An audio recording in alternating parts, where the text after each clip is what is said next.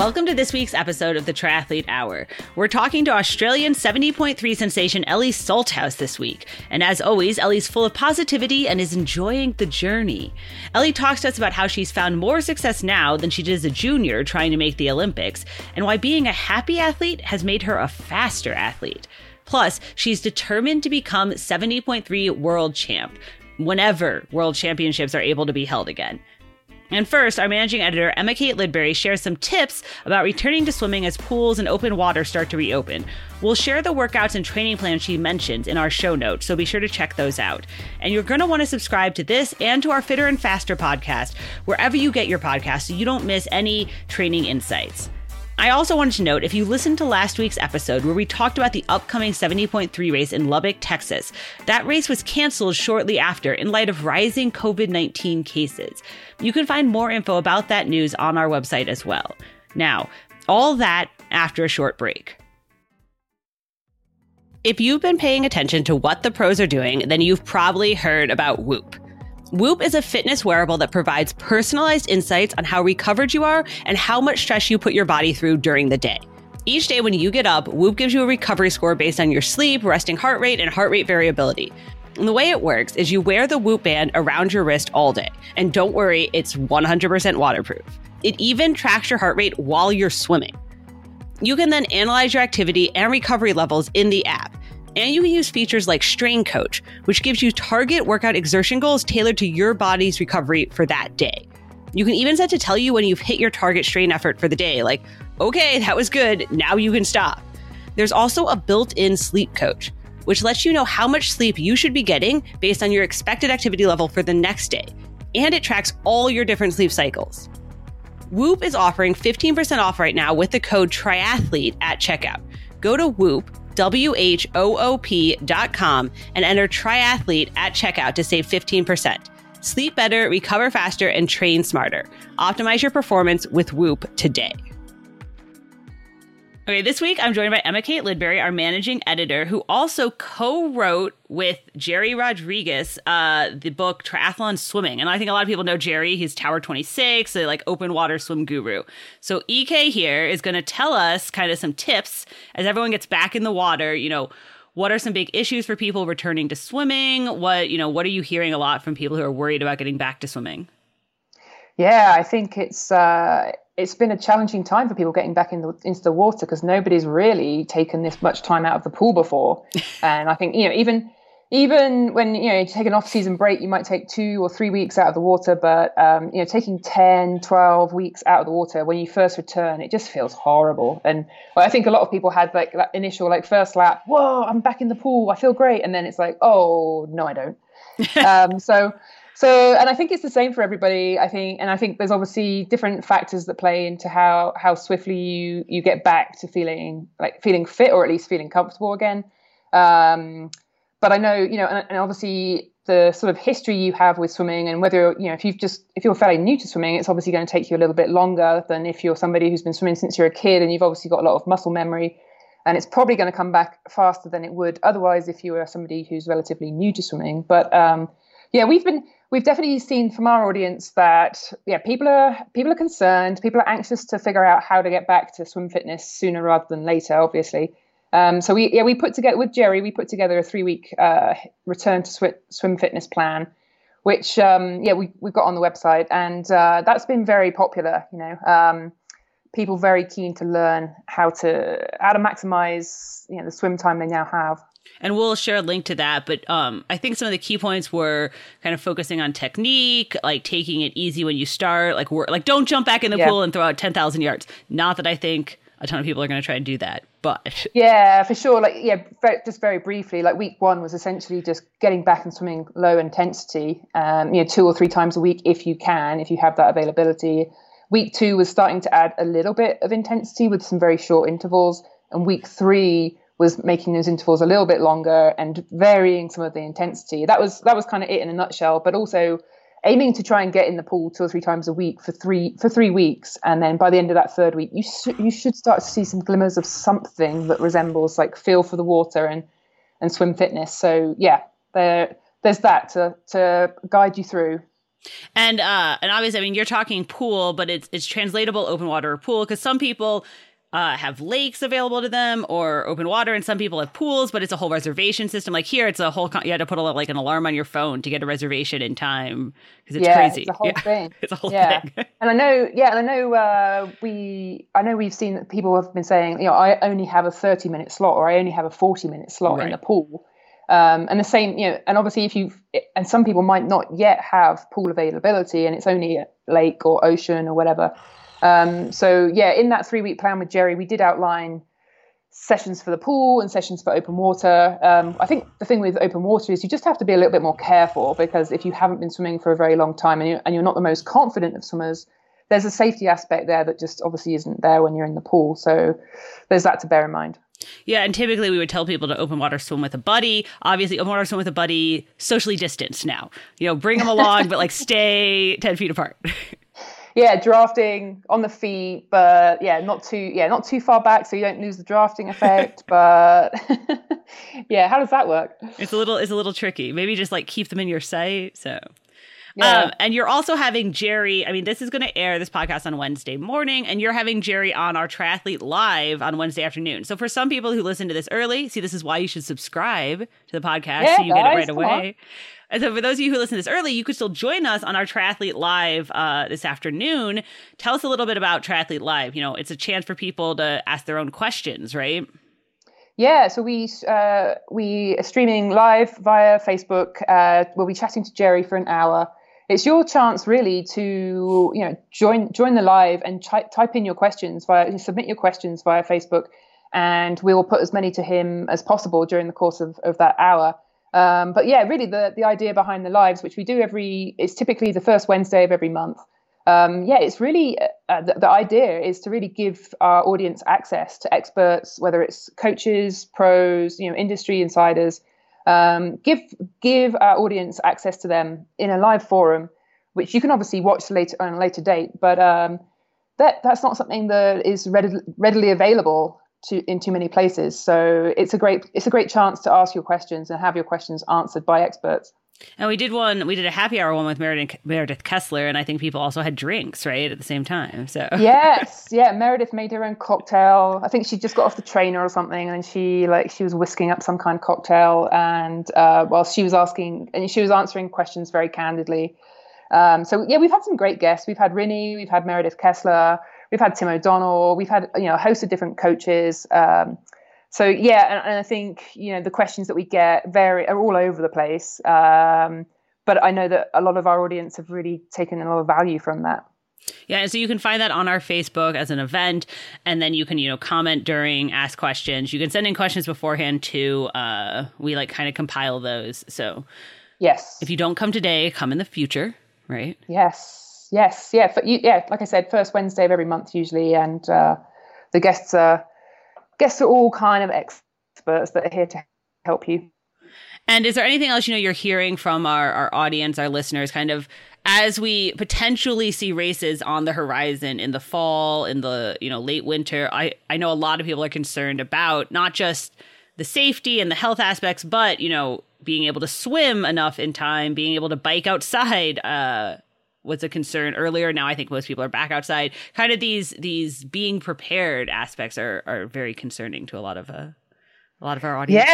Yeah. And I think, still for so many of us, or maybe for everybody, like racing is still such a big unknown. We don't really know when racing's really going to be back on the calendar. And so it's a case of I think for a lot of people, it's a case of training, hoping that at some point in the future, race is going to be back, but really getting in touch with why you're doing what you're doing. And I think that's kind of been the common thread that I've seen from our audience recently, is that nobody really knows when they're going to be racing again, but the important thing is to be training with a purpose. And, that purpose is more than just a race in a few weeks' time, because there probably isn't going to be a race in a few weeks' time. So, it's good. I think it's good for everybody in some ways. And in fact, when we spoke to Matt Dixon, who's going to be on our Fitter and Faster podcast this week, he was talking a lot about that, and it was very interesting to hear that. to kind of like refine your purpose, refine your why. You could always throw your own race. That's the other thing that we're kind of trying to like tell everyone how to do. Put on your own triathlon with your, one or two people. To try. Right? Yeah. DIY it. And so we'll have more about that, in the coming weeks. Well, thank you so much for joining us, EK, and for answering, people's questions about swimming and training. And if you don't subscribe to Emma Kate hosts a podcast, Fitter and Faster, every other Friday, where we talk about training topics, really do deep dive. Like she mentioned, it'll be Matt Dixon this Friday. So if you don't subscribe on iTunes, Spotify, any of those places. Yeah, thanks, Kelly. We're triathletes. We like to know how we're performing and how we could be better. We want all the data. And that's where Whoop comes in. Whoop is a fitness wearable that tracks your heart rate variability, sleep, activity levels, calories burned, and most importantly, recovery. Every day, Whoop gives you a recovery score based on how your body is recovered from the day before. So you can know if today's the day to tackle that huge workout or maybe adjust and pull back a little, take an extra nap. Whoop is offering 15% off right now with the code triathlete at checkout. Go to Whoop, WHOOP.com and enter triathlete at checkout to save 15%. Sleep better, recover better, and train better. Get faster right now with Whoop. All right, this week I'm joined by Ellie Salthouse, the many-time 70.3 champion, former ITU racer, right? Yep. And you are talking to us from Brisbane, and we had to do like some weird math to figure out time zones. But you're like you're always all over the place in the world. How do you like keep track of where you are and what time zone your family's on? It sounds complicated. Yeah, I mean, it's pretty confusing, but thank God for like Google and what's my current time zone into Google has been a frequent search. I do a lot of Googling to see what's current time in other places. And I'm pretty good at converting Australia to the US now, especially from like mountain time to Brisbane time, because that's obviously where I spend most of my time. But yeah, it doesn't make it easy when we have like daylight saving and then everything changes by an hour. So that's confusing. But yeah, a lot of Googling. My secret. Because you were explaining, I mean, usually you spend half the year in Brisbane, which is like where you're from, and then half the year in Boulder with your coach and your team. But this year, obviously, you like weren't able to come back to Boulder because Australia's been on just total kind of no one in or out, right? Yeah, so typically at the end of March, I head over to the US and I race Oceanside, and then I go into Boulder from there and spend pretty much up until Worlds, depending where it is, usually like around September in Boulder, and then I travel back here for the Australian summer. But yeah, I mean, right now our borders are completely closed. We're not allowing anyone out or in unless you're a permanent resident or citizen. But then still you've got to go into full quarantine for 2 weeks. So yeah, it's better to kind of just stay put at the moment. But we have finally, in Queensland, the state that I live, our borders are closed as well. So as a state, we have 0 cases here of coronavirus at the moment. So we are keeping things pretty tight and on lockdown. So it stays that way. But yeah, we've been really lucky here. So obviously you didn't expect to be there that long. You're saying you're living with your dad now. It's kind of crazy. Yeah, living with my parents at the moment. It's I've been here a lot longer than expected. Usually when I'm here, it's like, 5 or 6 months, maybe less. And then I go back and kind of do it that way. But I've been back about 9 months now. So it's getting like, a little too familiar. I'm a little bit of a nomad, so I've been in one place for a little too long now. But it's been good. Yeah, Dad lives in a really nice location for training, so I've been really lucky. Well, that's good. Yeah, I mean, it is interesting talking to all you guys, all the pros. They're so used to traveling all the time. This like staying in one place is weird for them. Yeah, I know. It's so weird. I actually unpacked my suitcase. Usually I'm just living out of it and, just repack it and have all the same things for the whole year. But this year I've had to buy some winter clothes because I've never been in Brisbane. I haven't been in Brisbane for 10 years in the winter time. So all my winter clothes are in Boulder. And so I actually had to go out and buy some so that I could spend the winter here. But we're very lucky here. The winter is very mild. I was about to say, yeah. I'm in a t-shirt and shorts and it's the middle of winter. Maybe a sweatshirt when I go outside. So you had to buy a sweatshirt. Too much. Right. Okay. Yeah, I had to buy a sweatshirt. Got it. Okay. And your coach is Siri Lindley, right? right? Is that Yes. right? And she's in Boulder. Yes. So how are you, like, how does that work? How are you guys communicating right now? Because usually you would be with her squad, right? Training together all the time. Yeah, well, Siri stepped back 2 years ago Right. to online coaching for the whole year. So I'm pretty used to it now. So even when I'm in Boulder, we see Siri maybe 2 or 3 times a week for some sessions. Mostly swim sessions, she'll come to pool deck. But so, yeah, I mean, I'm pretty okay with it. Like when I'm back in Australia during those summer months, I'm obviously training here, just coached by correspondents from the US. So it's not really any different to those other years. It's just like a longer period without Siri, which is not ideal. I mean, I really enjoy that face-to-face time with Right. her, and I find the feedback's really helpful when she can be there. But I mean, I just got to deal with it. I think everyone's going through similar situations. Even if I was in the same place as Siri, we might not be able to even connect either face to face. So, I mean, it's not really any different from being on the other side of the world. Right, right. So you're kind of in the same boat as like all the age group athletes who like fill out their training peaks and leave comments. Yeah, exactly. Yeah, Training Peaks like my best friend. Okay, and let's talk about how you got into triathlon, because I mean, you actually are one of those people who's been doing it forever. You started when you were like 11, right? Yeah. I've been in triathlon 16 years and I'm only 27. Yeah, it's crazy. But yeah, I got in 11 years old, just the local Weet-Bix kids triathlon. So we have like this, it's just a come and try kind of thing in the city. All the major cities of Australia have it. Yeah, and I actually saw the advert on the back of a cereal box, the Weet-Bix box, which is like a common cereal here.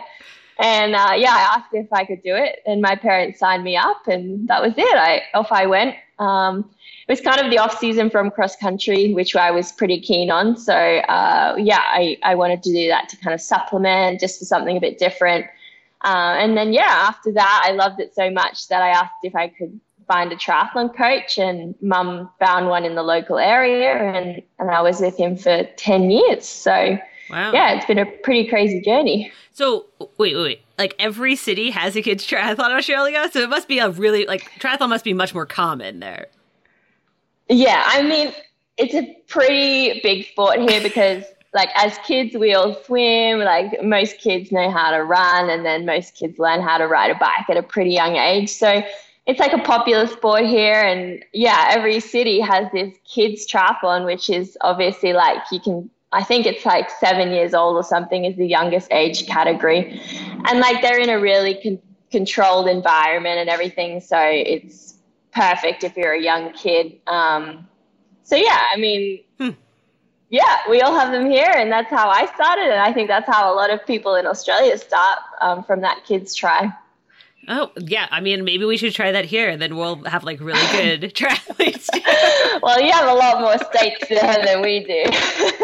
True. I mean, yeah, in comparison, we only have 6. So. All right, that's fair. But then you got pretty. I mean, you're saying, "Oh, Mom, I want to have a coach. I want to get serious." At like age 11, is that also a common thing, or is that a little weird?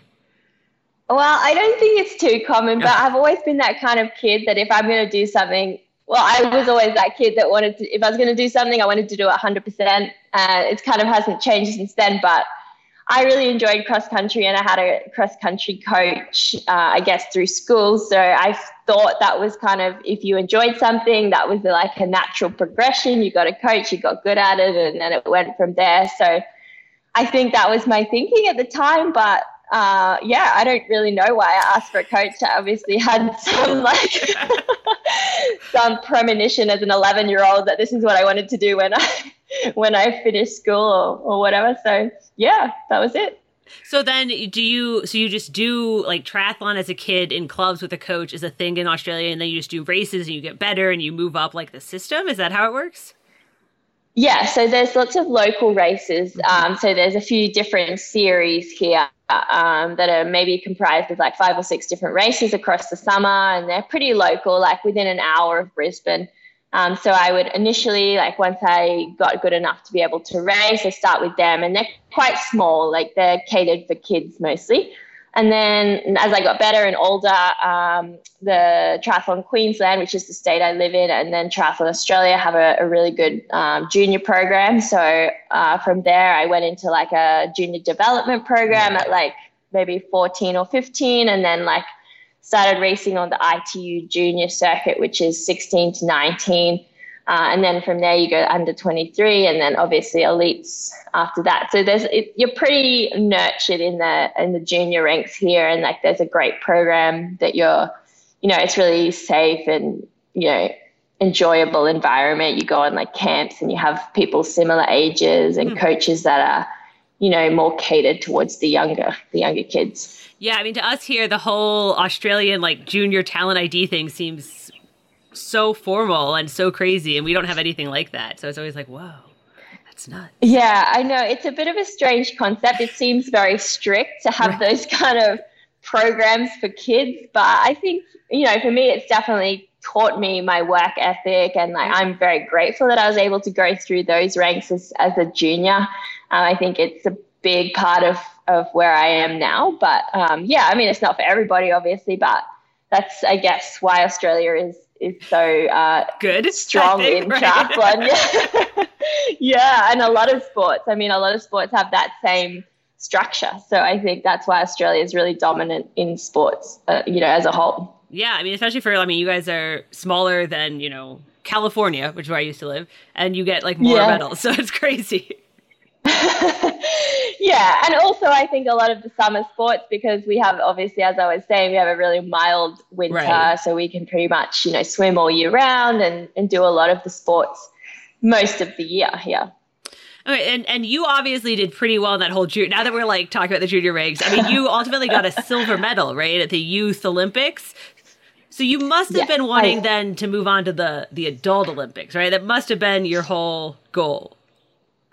Yeah, so the Youth Olympics was my first international race in 2010, and I was just turned 17, first year racing pro. And I got 2 silver medals at that Youth Olympics, with obviously the big goal of being the big Olympics. But I think 2012 I was only 19, so maybe a bit early to go to the Olympics. But I after that ended up not really loving the sport anymore. Well, the ITU side of things, and ended up leaving the sport in 2013 with the idea of pursuing other avenues and completely turning my back on triathlon, which I did for about 6 months until I missed it too much, and then I came back, still with the goal of the Olympics. That's when I joined CIRI. But I just was never fast enough and never wanted it enough to be able to compete at the level that was required to go to the Olympics. I was going to ask you about the whole, like, you always say you retired, but you were, 20 years old and you were retiring. What were you going to do instead of triathlon? Well, this is a little known secret, but I actually decided that I wanted to be a bodybuilder. So I fully went into the gym and I was working out, and it wasn't as fulfilling as I thought it was going to be. I mean, I'm sure it is for some people, but for me, I just didn't have that competitive aspect that I was hoping for. So I think my parents were kind of glad that I didn't end up pursuing that. Okay. After I dragged them along to a few of those competitions and things, but I did want to do that, but that was short-lived. I went back and studied my certificates in personal training. I studied uni. I think a few different things, which in retrospect maybe made me miss triathlon and saw that the grass wasn't as green on the other side as I thought it was going to be. So, yeah. What, when you decided, okay, I'm going to come back, I want to do triathlon, what did you do differently to make you like it this time? Yeah, well, that was the biggest thing for me. If I was going to come back, I had to change something. Right. I couldn't just get back into this rut that I was in before, and not liking the life I was living, or I didn't want to chase the dream anymore. So that was when I found CIRI. I actually contacted Loretta Harrib, who's been a mentor of mine since a really young age, and she's a silver medalist in the Olympics for Australia at triathlon. I don't know how many people know her, but I contacted her, and she happens to be Siri's best friend. So she put me in contact with Siri, and that's how it all happened. So Siri was my biggest change. I left my previous coach of 10 years, joined Siri and her squad. And she had a completely different coaching philosophy and, basically told me to pack my bags and that I was moving to Boulder next week. So that was a big change. I was used to spending my summer, the European summer in Spain, and then the Australian summer here. So I was then going instead of Spain to the US. So that was another huge change. And then I think just the environment of the squad that I was going to be in, it was a big shift from entirely ITU athletes, younger athletes, to maybe a little bit older, mostly long course. I think I was the only ITU athlete at one stage to be in the squad. So it was just a different dynamic, primarily female athletes in the squad as well, which I think helped drive me and, brought a little bit more competitiveness to the squad. Yeah, I was going to say, what about it really was different, that made you like it again? Was it just the different people, different kinds of training? Yeah, I think I just needed a change in coaching philosophy. I just needed a change in sessions. You get into this rut where you kind of get the same sessions, like maybe not weekly, but they all start to kind of feel like you've done them before, and right. You start to preempt what's going to happen, and how it's going to feel, and what the outcome potentially could be, and you just kind of get inside your head a little bit too much. So I think having an entirely different training plan, an entirely different coach with a different philosophy, I think for me that's exactly what I needed. I mean, I still deep down loved the sport. I loved swimming, cycling, and running, but I think I just needed that reminder of how much I did enjoy it, and that it can still be fun, just with just a change of stimulus, a change of coaching group, a change of coach, just like different training grounds. I think that was exactly what I needed. Moving to Boulder, that's what everyone does too, right? Yeah, everyone needs that too. I mean, that helps. It is very beautiful. But you were still trying to make the Olympics, you were still doing ITU, and then obviously at some point you kind of, I don't think you fully quit again, but you were pretty disillusioned with the ITU, right? Yeah, so I'd raced. I'd been under Siri from 2014 to 2016 as an ITU athlete, and I really wasn't getting the results that I wanted. I was traveling all over the globe, living out of a suitcase, and just not really getting anywhere. And I was a bit, I don't know, I was getting frustrated that I was putting in all this work and I wasn't seeing the results that I wanted, and I didn't really know why. And I think what it was is I just didn't want it enough, ultimately. And I didn't know that at the time, until now, that I actually really want to be the best at, the distance that I'm in now. So I think looking back at that, it's different. I have a different perspective on the goals that I have. So I think ultimately that was it. But at the time I didn't know. So it got to the end of 2016. Siri and I sat down and I told her, I think I'm going to need to either leave the sport or, we're going to have to try something different because this isn't working. And I'm getting to that point where I got to back in 2013 where I ended up quitting altogether. So I didn't want to get to that point, but I didn't really know what we could do differently to change. And she suggested at that time that I try a half. Okay. Yeah, so that was when I did my first half in Penticton, Canada, so challenge half over there, and I actually hated it. Why did you everything hate about it. Oh, no. Well, because I was still training for ITU and I hadn't properly trained for a half. It was just so painful, so painful. Like the first time I'd ridden a time trial bike, I wasn't used to it. I wasn't used to riding that hard or solo for that matter, and then I had to run a half marathon off of that, which I'd never done a half marathon in training alone, let alone in a race. So it was just so painful, the whole lot. That's so funny. We had Flora Duffy on the podcast, and she said the same thing. She was like, it was just so long. Yeah, so long and so painful and just very lonely. But yeah, I couldn't walk for 5 days after the race. And thank God my dad flew over for my first one, because he had to literally piggyback me for 5 whole days around Canada.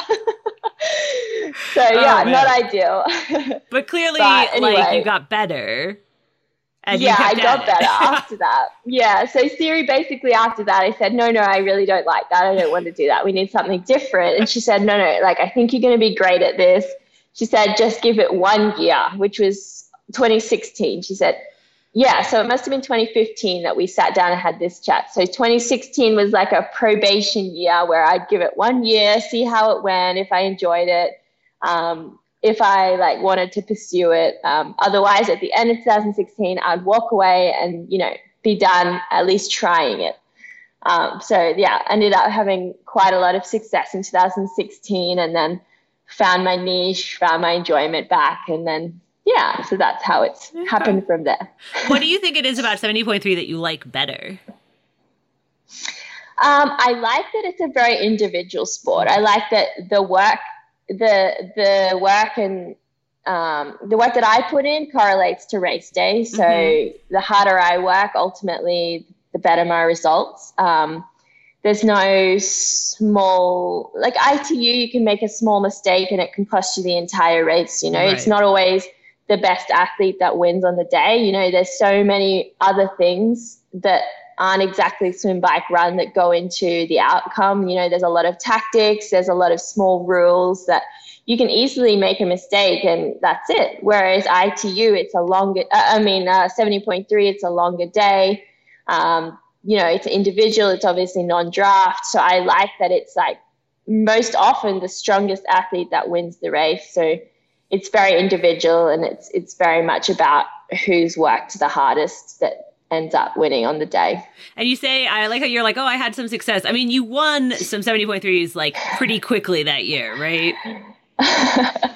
Yeah, I mean, January 30th was my first half distance, actually having trained for the distance. And I won there and challenged Melbourne. So that was a huge day for me, because it kind of cemented into my brain that I could actually be good at this sport. Right. And it reminded me what it felt like to win, which had been a little while. So that was a huge day to have my family, my friends.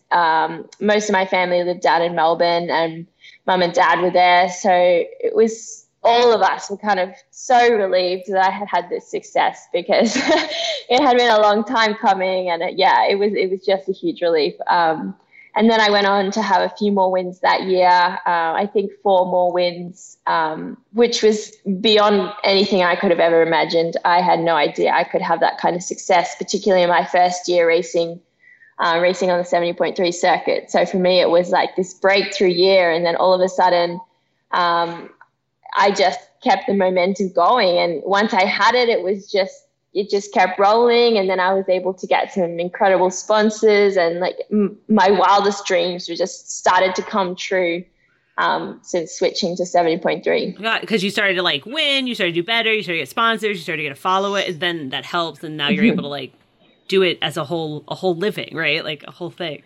Yeah, exactly. Yeah, no, I no longer have to rely on my parents for financial help. I'm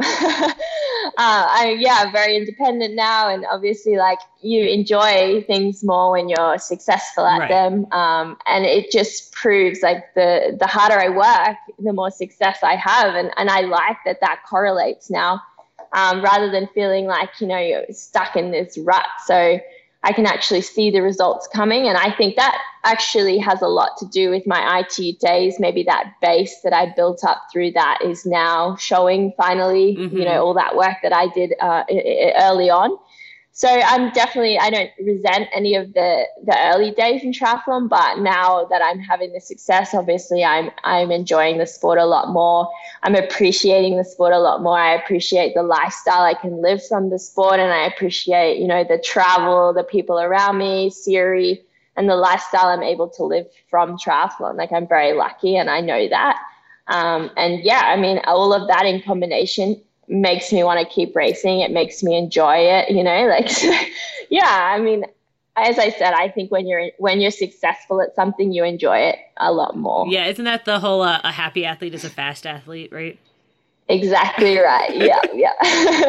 And a much less stressed athlete. Much less stressed athlete. Okay. Yeah. And you obviously like you've been doing better and better, and your big goal, I think, is like 70.3 worlds, right? Like that's kind of, you want to win that, right? Oh yeah, 100%. I have my eyes set on that prize, and it won't change till I get there. Yeah, I want to be standing on the top step of that podium at 70.3 worlds.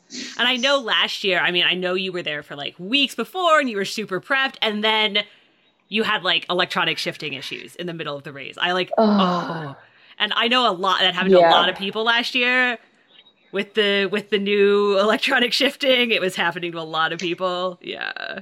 Yeah, that was probably the most heartbreaking moment of my career, if not, one of the hardest moments of my life. I spent 6 weeks training in Nice on the course every single day. I knew every pothole, every bump, every crack in the road. I could tell you, exactly. I got it down to the point where I had to brake 2 times on the entire course. I knew it so well. And I had a dream swim. I literally we came out 40 seconds behind Lucy. I was right next to Pamela, Holly, all the big hitters, right where I needed to be. I couldn't have planned the swim better. And then 10K into the bike, my gears started shifting themselves. And then ultimately just completely shut off.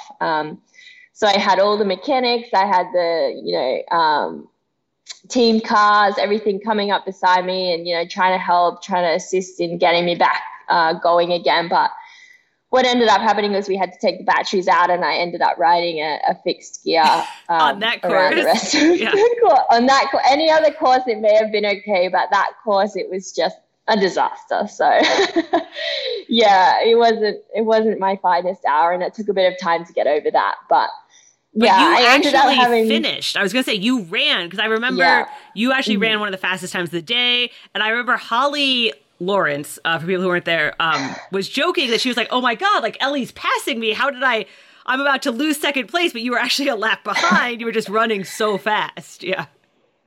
Yeah, I actually had my fastest run ever. And one of the fastest runs of the day. I think because I was so angry and so upset that I just kind of unleashed on the run. But I knew how fit I was, and I came into T2. I actually came into T2 with another athlete who was another pro woman who was still racing their day.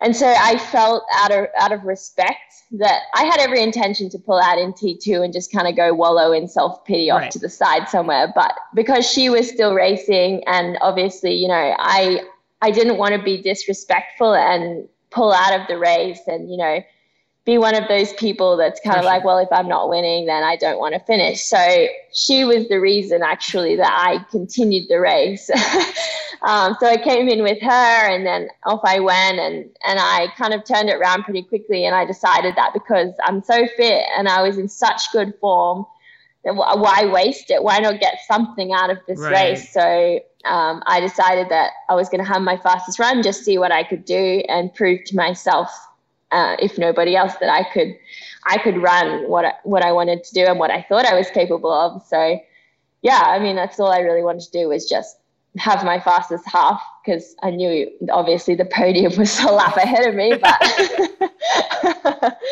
yeah, so it ended up not being, I mean, obviously I was devastated, but it ended up not being all bad.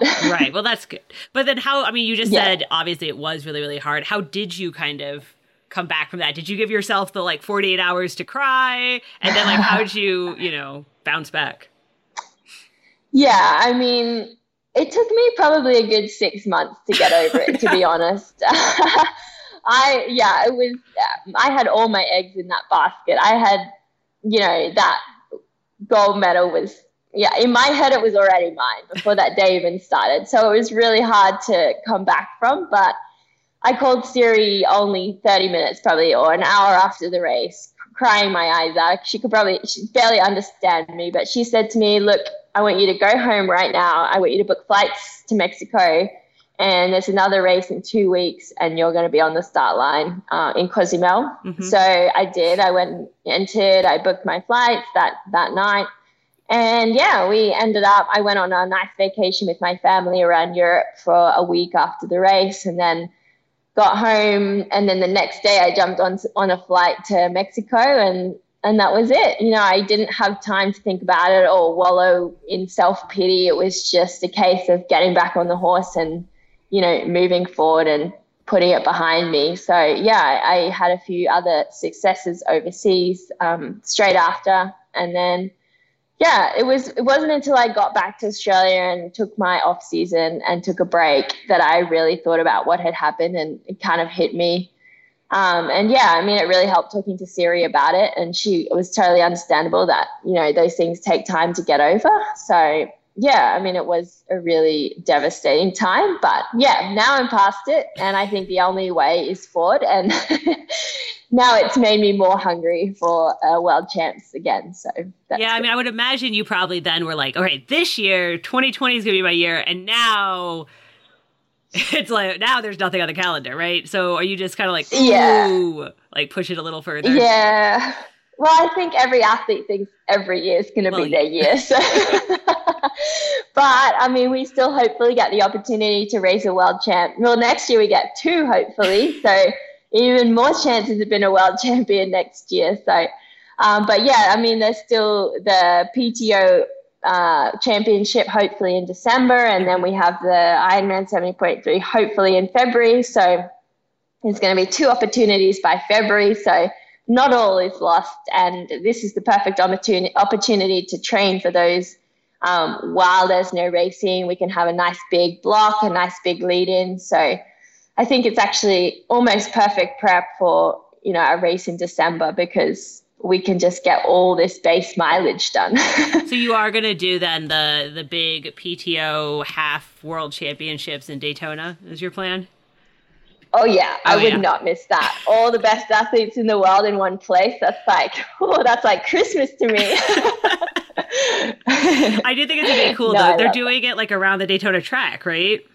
Mm-hmm. Mm-hmm. Yeah, so the Challenge Daytona course from last year, I'm pretty sure it's the same as that. So you do, multiple laps around that. And I think you even maybe go out of the stadium for some section and then back in a bit and a few laps around. And then I think the run finishes there as well. So it's pretty much all based around the Daytona track. It's going to be really cool. Yeah, no, that'll be fun. And hopefully you guys can leave Australia by then. That would be good.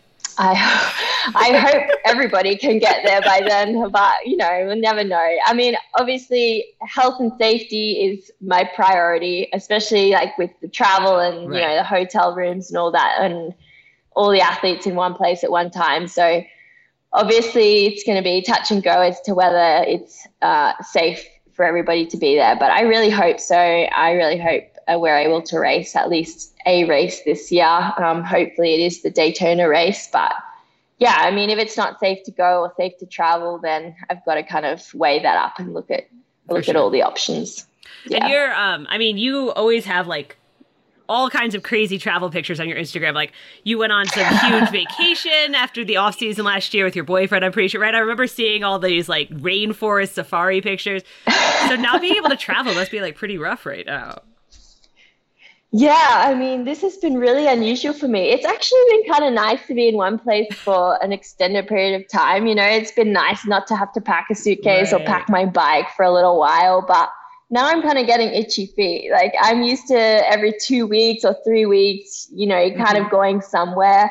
And yeah, I mean, just not being able to see the world has been hard. I like traveling. I like moving around. I like racing around the world, and I like holidaying. I like seeing new places. And yeah, it's been difficult, but I know that everybody's in the same boat. So I can't complain about that, but I'm just trying to enjoy being home and do a little more of the things that I wouldn't normally have time to fit in while I'm back in Brisbane.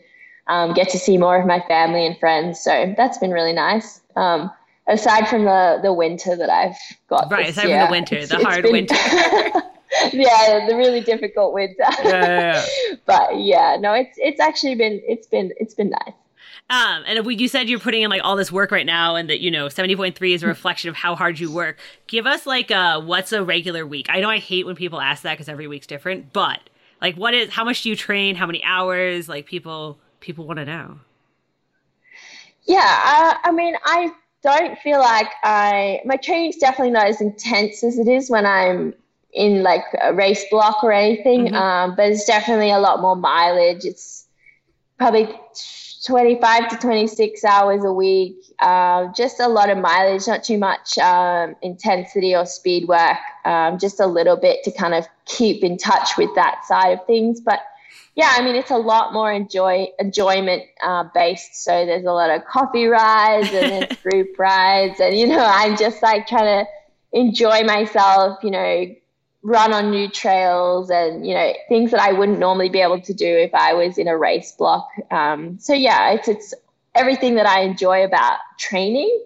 I'm trying to put into this time just to remind myself of why I love it, so that when I do go back into that intense block, my heart and my mind are kind of refreshed and refueled and I'm ready to go. I feel like you're always so positive. I feel like that's what everybody's like, oh, Ellie's always so happy, always so positive. How do you stay so positive? Yeah, you're always smiling at races. Well, thank you. I think for me, it's my way of dealing with nerves. I think that's my way to deal with it at racing, especially. So before the race, I like to crack jokes. I like to try and think I'm funny. And I'm that one on the start line that's trying to crack all the funnies and everyone's like, oh my God, not her again. But I think, when you love what you do, it shows. And I think for me, I really enjoy my training. I enjoy my racing. I'm in a really good place, personal life, my work life, everything's just kind of in a really good place. And I think that shows. And I think that's why I can be positive all the time. I mean, I'm not all the time, trust me. There are moments where I just sit in a room and I'm like, ugh. But I'll, for the most part, it's easy to be positive when you're enjoying what you do. So I think that's probably the biggest thing for me. But yeah, race day is definitely my way of dealing with nerves, to always try and be positive. And, if I have a disappointment, in the race or, it's a disappointing result or something, I try not to show it as much on the outside. I'm more of a go away and cry kind of person rather than just because, it's vulnerable. I don't always want people to see that vulnerable side of me, especially if it's, performance based, because it's very personal to me. Mm-hmm. But yeah, the people closest to me sometimes get those parts of me, but yeah, I mean, for the most part, I'm a happy person. For the most part. Well, that's good, Yeah. What do you think, I mean, obviously you're only 27, but you've been doing this for 16 years. So what do you think you've learned in that time that you're doing differently now? I think there's a lot more enjoyment in my training than there ever was previously. I think one thing I've learned is that you can't always be fixated on an outcome. You've really got to just enjoy the journey, especially during times like right now where there are no races on the calendar. You've got to just remind yourself why you love it and just do all those things that make you happy. I mean, I used to be, as an ITU athlete or as a younger athlete, I was so strict. I was so there was such a routine that I would never stray from it. And I think for me, that almost made me lose enjoyment just because it was so strict and I never felt like there was any enjoyment in it. There was no time to have fun or go out or be with my friends. It was all just this, single-minded, attitude towards this goal. And obviously I have that now. I have these these huge goals that I'm trying to achieve, but I've realized there's more than one way to get there, and you don't have to, sacrifice all the things all the time. There's definitely balance. And when I'm happier, I'm racing and training better anyway. So I've definitely learned that along the way. Happiness is probably the biggest key to being a successful athlete. Yeah, I know. You've sold me. I feel like now we all just need to go be happy. So. Go be happy. Find what makes you happy. I usually would ask people what their goals are for this year, but obviously this year is sort of weird. We've already, established that. Yeah. We've been finishing up our episodes with a Would You Rather? Okay. So here's my weird one for you. You ready? Okay. Even what we've been talking about. Would you rather there were races this year, but only in Australia? You couldn't leave Australia, or you could leave and you could travel, but there were no races. Oh, 100% race in Australia. You know, funny you ask, because I actually think that the Ironman 7.3 Sunshine Coast may go ahead in September, in which case, because the Queensland borders are potentially still going to be closed, right, it may only be Queensland residents who are allowed to race 7.3 in Sunshine Coast. So not only Australia, it'll just be one state. You're like, but it's a very competitive state, to be clear. It's like where all the pro triathletes live. Yeah. Yeah, very competitive, but I will be there come hell or high water. I don't care who's on that start line. I will be. Okay. All right. But yeah. No, I think that is actually probably what's going to be happening a lot, right? Like local races. So yeah, I'm not really sure how they're going to do like the qualifying side of things, because it's, you know, there's that question of, is it going to be fair if you can qualify for a world champs if only one state in one country is able to race? But I mean, it's a race, and I think so many people are going to be there because, you know, they're just itching to race. So it's going to be good. It's going to be like this, you know, buzz, because I think everyone's just so excited. See, they just canceled Boulder 70.3 here, and maybe they should have just made it only be the people who are in Boulder. It still would have been super competitive. I know. But I think until like coronavirus is fully under control, then, you know, it's probably best not to be in a crowded space right now. Probably. I mean, racing with a mask might not be the greatest thing. No, that would not be good. Yeah. But I'm glad, you were able to see the positive no matter what. So. Yeah. Well, thank you so much for chatting with us and talking to us, and, you know, good luck. I hope you win 70.3 Worlds next year. Thank you. Yeah, I mean, that's definitely the goal. So let's hope we can get there. But thank you for having me. It's been great to chat. Thanks to Ellie and EK for chatting with us. Thanks to our staff and to all of you for listening. Have fun, stay healthy, and be happy.